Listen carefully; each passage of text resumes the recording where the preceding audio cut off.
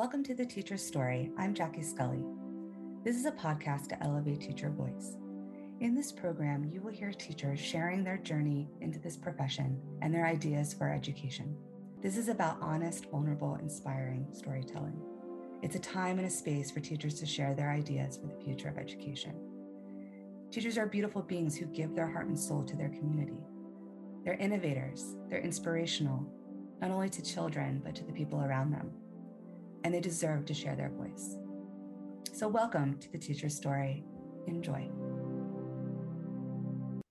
Hi, welcome to The Teacher's Story. I'm Jackie Scully, and today we have Martini Salien with us, and I am so excited to have Martini with us today. He is an educator, an author. He has a new book out called A Life Worthy of Death that just came out in February. Congratulations. And I just found out today that he has a new podcast called Shaken Not Stirred. I'm really looking forward to listening to that. And maybe later on we could talk more about your podcast as well. He is a reading learning specialist at KIPP in NYC in New York and founding 8th grade ELA teacher. And his posts that he shares on LinkedIn, his joy in the classroom with his students are so inspiring. So I am really excited to learn more about you and your teacher story today. So thank you, Martini. Thank you for having me. Thank you. I'm so honored. I really am, and appreciative of anybody who allows me into their space. So thank you. Thank you. What inspired you to get into education? Was it something you originally wanted to go into, or did it come later in life? I actually hated education. I'm just gonna be blunt and honest. I can't be anything else. Yeah. I hated education for the longest. I was in K through 12. Like, when is this thing gonna be over with? And what made it worse was my dad. He still is to this day. He's been teaching now. He's been in education for over 40 years. Yeah, he's been in education for over 40 years. I don't know why he's still in, why he hasn't cashed in yet and started collecting his pension. But yeah, he's been in. And so my dad being an educator and needing, so it was an experience for me where I was the kid that had the parent that was a teacher. And so I had to get good grades. I had the expectation, the standard was way up here. So it made it worse for me. But education didn't call me until I got out of the military. I did 10 years in the U.S. Army. And once I got out, I went in, I used my GI Bill, and I got my undergrad in criminal justice. And I told myself, even when I was walking across the stage to get my degree, I was like, okay, I got my degree now in criminal justice. I don't want to go into law enforcement. Okay, scratch that. There's only really 3 fields you can go in with your criminal justice. 3 main fields. I don't want to go into law enforcement. I don't want to touch law or lawyer or attorney, because that's just another game. It's a game, really.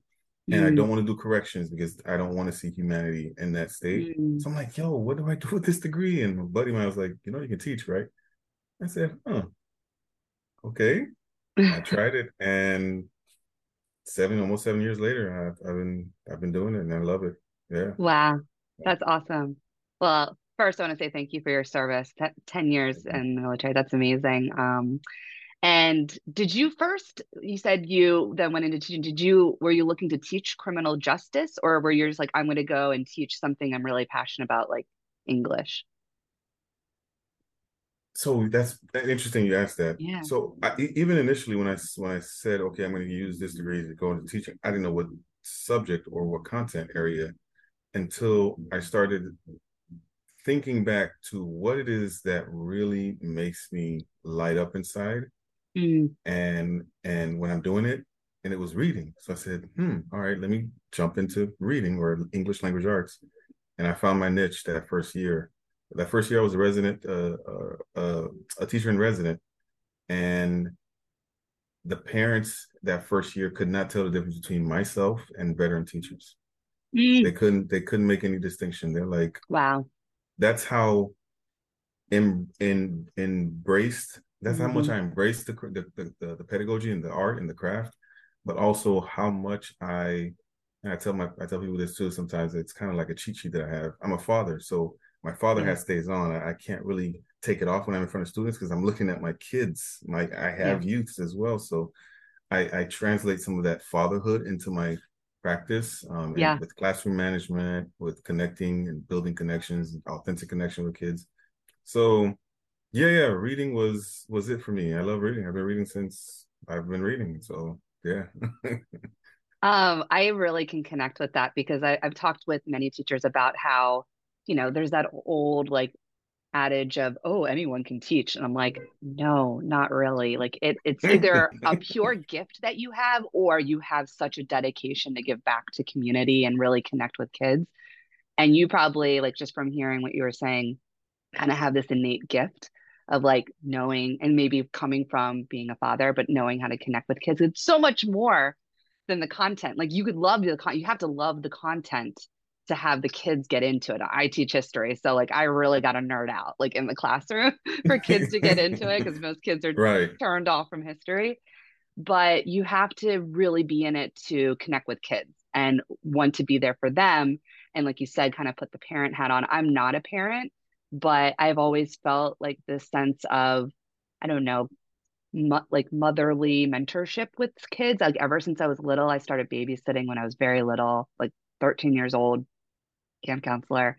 So it's like you have that nurturing side, but also know how to give tough love when you need to, and really have the, hold the kids accountable, hold yourself accountable. So I really resonate with that.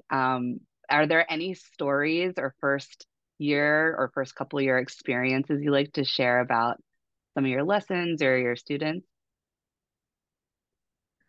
Yeah, one that almost brought me to tears actually. I had a student third year, remember his name. That's how the Mm, impact was.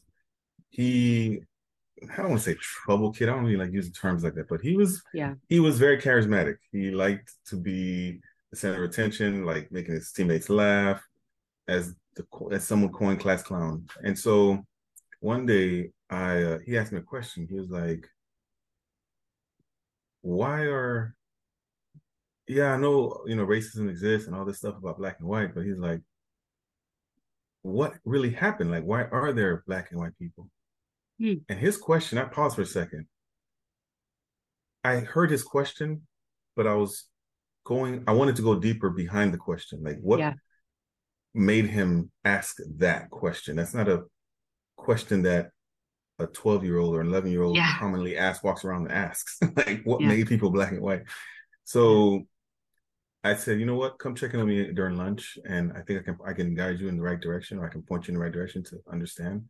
And he did. I thought he wouldn't show up, but he actually did. He came. He's like, "Hey, Mr. Lean, I'm here." So I was like, "Oh, okay, all right." So I was like, "Okay, let me." This is my opportunity to really, make the light bulb go off in his head Mm, in terms of learning. So I directed him to a book that I've been reading called "When the World Was Black" mm, by I don't remember the author's name. Shame on me. But I have two. He has 4 volumes, and mm, he walks through the historical evolution of man, and he breaks down from every single ancient culture, and I mean, literally with pictures and details, and mm, and I told him, I said, "Hey, jump on this. Your life is going to change, man." He's like, "Oh," and I could see in his eyes. He was just like sitting there waiting. But that for me was a moment of, okay,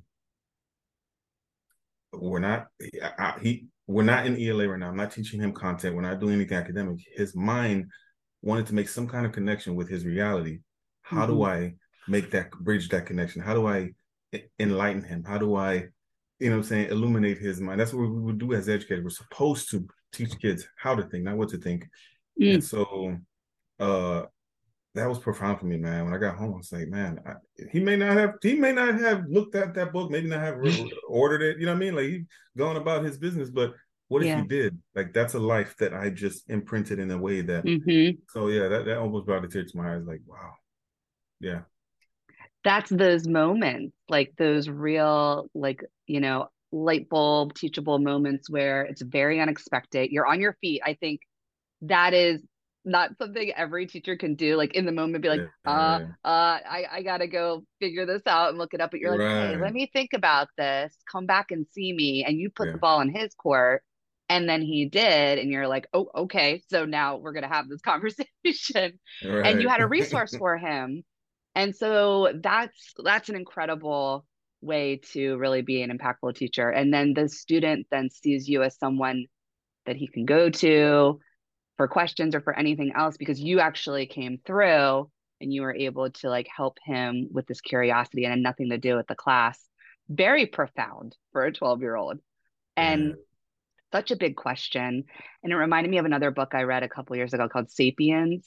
Very dense book. We've used some of it in our history class, but it does the same thing. It goes through like the whole evolution of humans and everything. It does deep dive into race, and just like a lot of it, even like at the end, is more about the constructs of everything. We create reality. It's not just like literally natural, you know? Right. So if we can create these things that don't work for us, can we just get rid of them? You know what I mean? Like that's what we're trying to combat. Like we, you know, as humans have created things like racism and discrimination. So let's try to create a new reality. Like it's not this natural phenomenon.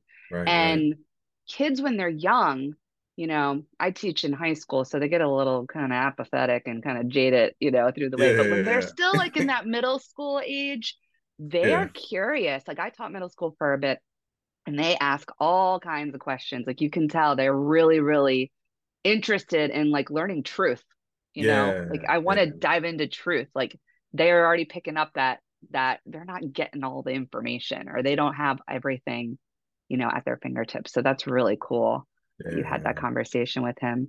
And those moments too, I don't know for you, but when I've had moments like that with students, that's when you're like, this is why I do what I do. Yes. Yeah. It is when you have those hard days. No, real talk. That was for me. Like I said, I almost shed a tear. Like I just impacted a human's life in a way that I probably never know.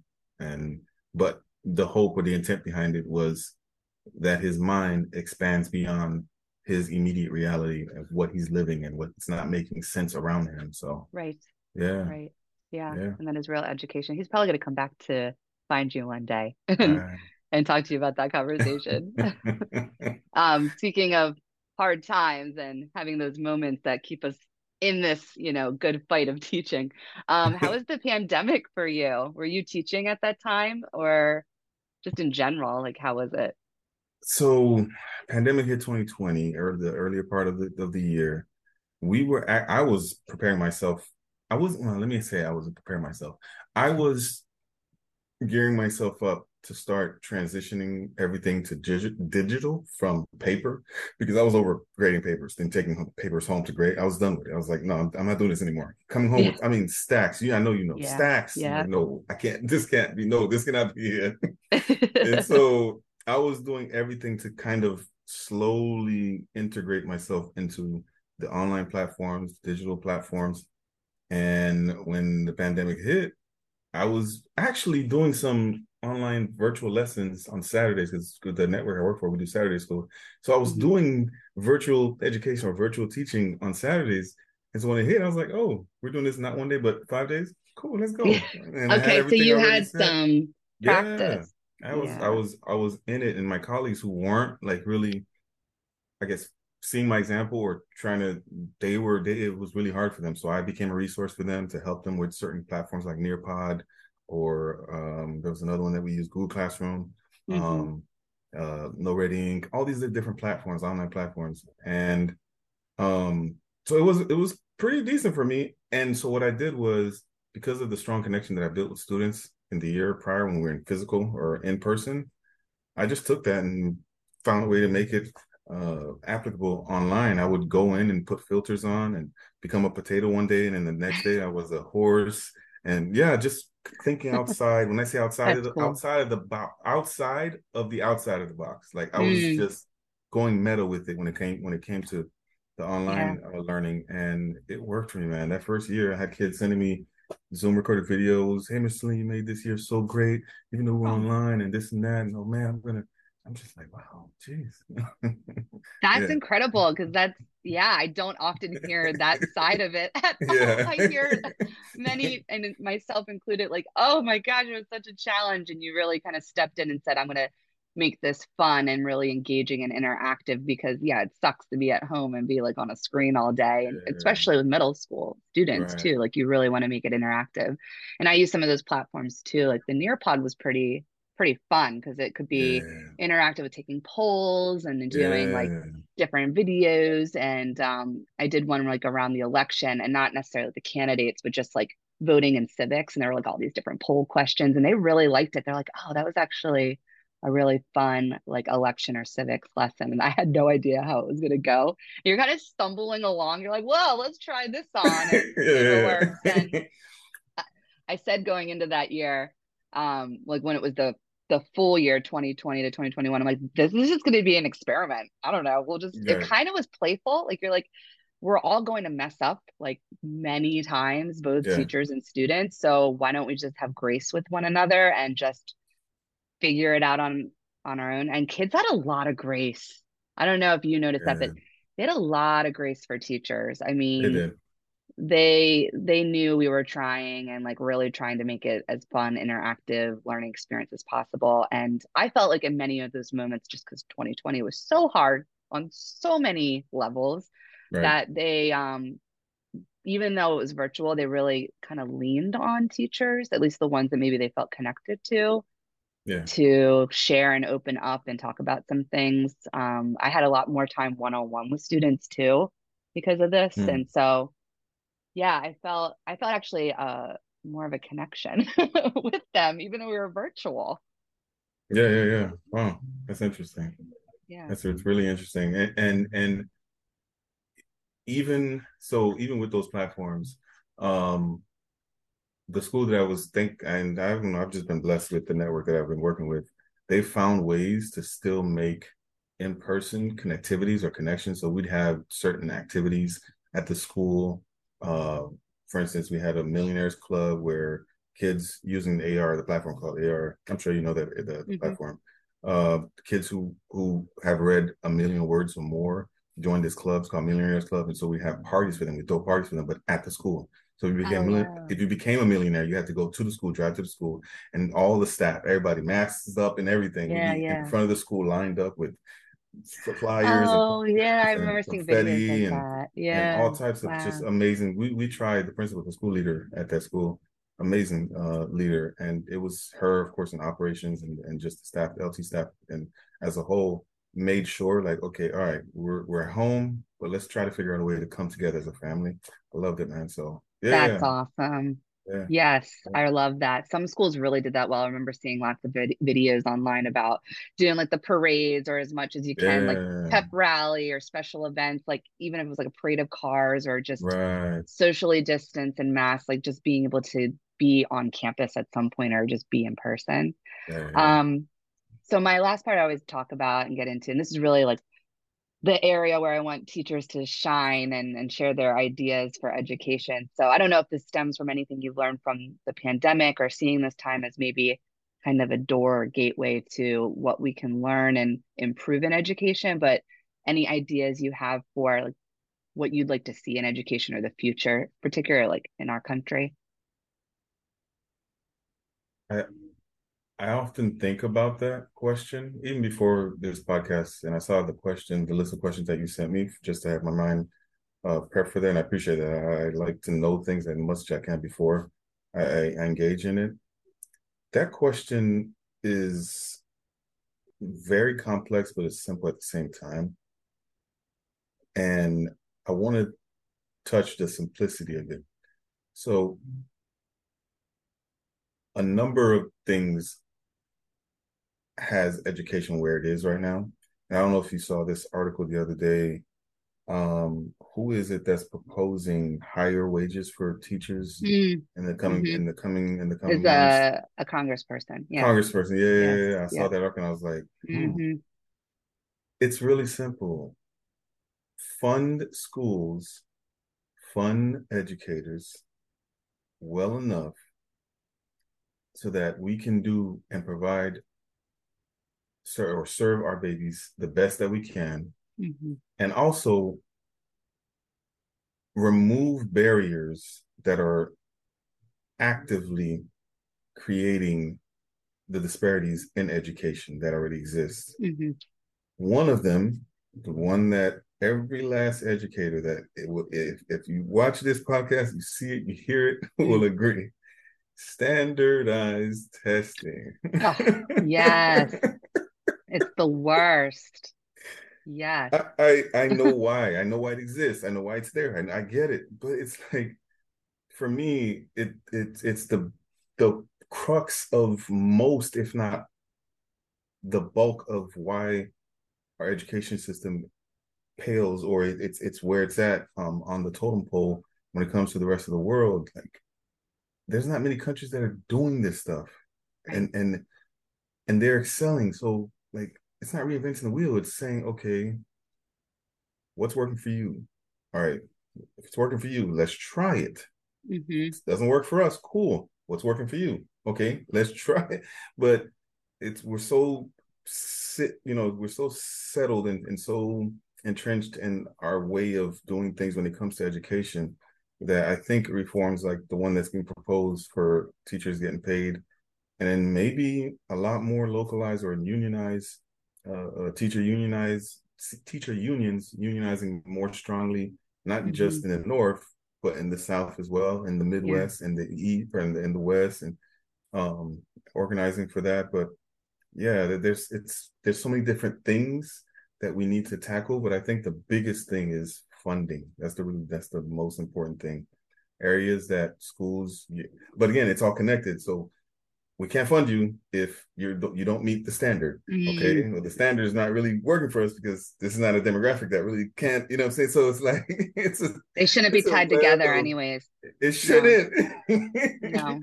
But it's a web that's just so, I'm telling you, since I started teaching, I've just been observing this and taking in the info and taking in the data and the stats. And I'm like, okay, people, do you not see how it's interconnected? But it's not supposed to be connected this way, Mm-hmm. you know? So yeah, it's a multifaceted. I couldn't tell you, but the where I would start specifically would be funding for schools. And so, yeah. Yeah. And that should be in the State of the Union address that was last night. And there's never really a top priority for education or funding. Yeah. It doesn't matter what political party, what president, it just never is. It's Never is, never. no. And you would think with so many teachers leaving and it's just so many, schools going through like emergency hires or not enough resources and all of that, like that would be something you would put in your bill, like your funding bill. And like it should be like we should be dumping trillions of dollars into that instead of always like into other things that, Yeah. are not helping us. And I agree, like, you know, money is the foundation of everything. And Right. if you want schools to innovate and have really great innovative teachers and passionate teachers, you have to pay for those teachers' salaries and you have to pay for the resources in the school to have innovation. And innovation is not just technology, but it's also like the upkeep of school grounds and buildings and creating spaces that are more about creativity and innovation. You think about all the companies in America. We are an innovative society. Like Right. all of the companies in the world that, are like what everyone uses, right? Google, Apple, Microsoft, all of these companies are in America and they're all about innovation. And our schools don't really match it. It's like, Yeah. but we want the schools to be that foundation for innovation and like creativity and really fostering this like curiosity, like your student you talked about, so that we can continue to thrive and have, these leaders come into different spaces, whether that's in business, science, politics, whatever that may be. Right. But it's just, yeah, it's cyclical. It just keeps going around. And I'm so grateful that there's a congressperson finally like saying, no, we need to do this. There needs to be like this big jump in salary across the board, whether that, goes anywhere or gets approved. That's like one thing. But I think another big thing with funding is our tax system. It's just the whole way Yeah. schools are funded. It doesn't work because it just is building in inequity because it's Yeah. all based on local and state taxes Yep. and they're so drastically different. Like we Yep. are more fortunate in like the Northeast, taxes are really high, Right. which kind of stinks when you're paying them, but Right. Right. we tend to have schools that have more resources and the salaries for teachers tend to be, Reflect that. Yeah. higher. Yeah. Yeah.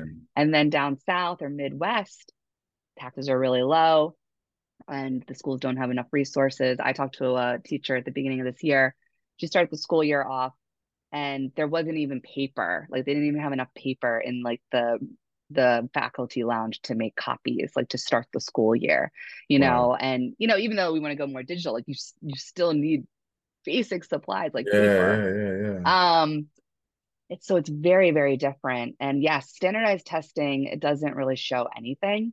And it's all about competition. And then all it does is whatever, local governments, state governments, federal governments deem like failing schools, they don't ever get better because it's all tied to standardized testing. When I taught at a school, a Title I school in Hawaii, we were under No Child Left Behind. We were a restructuring school.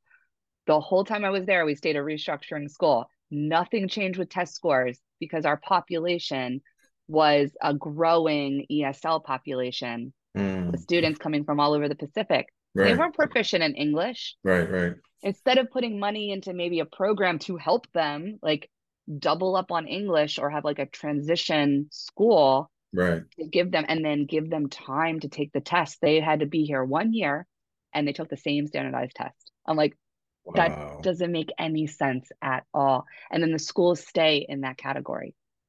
And they then have to pay for resources out of their own budget to Oh, pay budget. for Right. whatever professional development. And it's like, Yeah, that doesn't do right. anything. So, yeah, do away with standardized testing. Because if you want to be about innovation, it's more about like PBL, right? Like project-based Yeah, learning, yeah, real world application, not a singular multiple choice test. Like I teach an yeah. AP class and I'm like, because I love psychology and that's how I got to teach psychology, but I can go on about AP classes as well. It's the same thing. It's like just teaching to a test, basically, which kills your joy for teaching and It learning. does. Gosh, oh my goodness, it does. And it made me actually, I'm gonna say it because this is I actually walked away from education last year. I was done. I walked away right before testing season, April.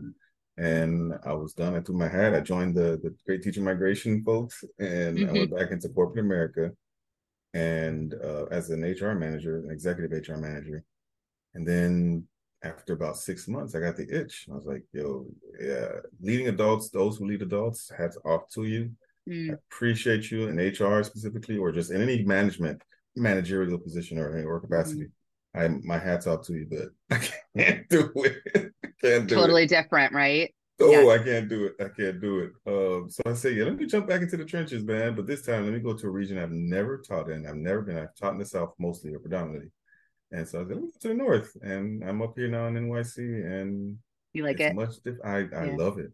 I Yeah. love it. Like you said, if where there are areas where taxes are higher or people are paying more into the community or Yeah. into the local governing resources, you see the difference. And yeah, we have resources for days. Hmm. Um, but yeah. And the KIPP school system is wonderful. We have it It also is. in Philadelphia, and I have Yeah. some teacher friends who are in those schools, and they love it. They're just Nice.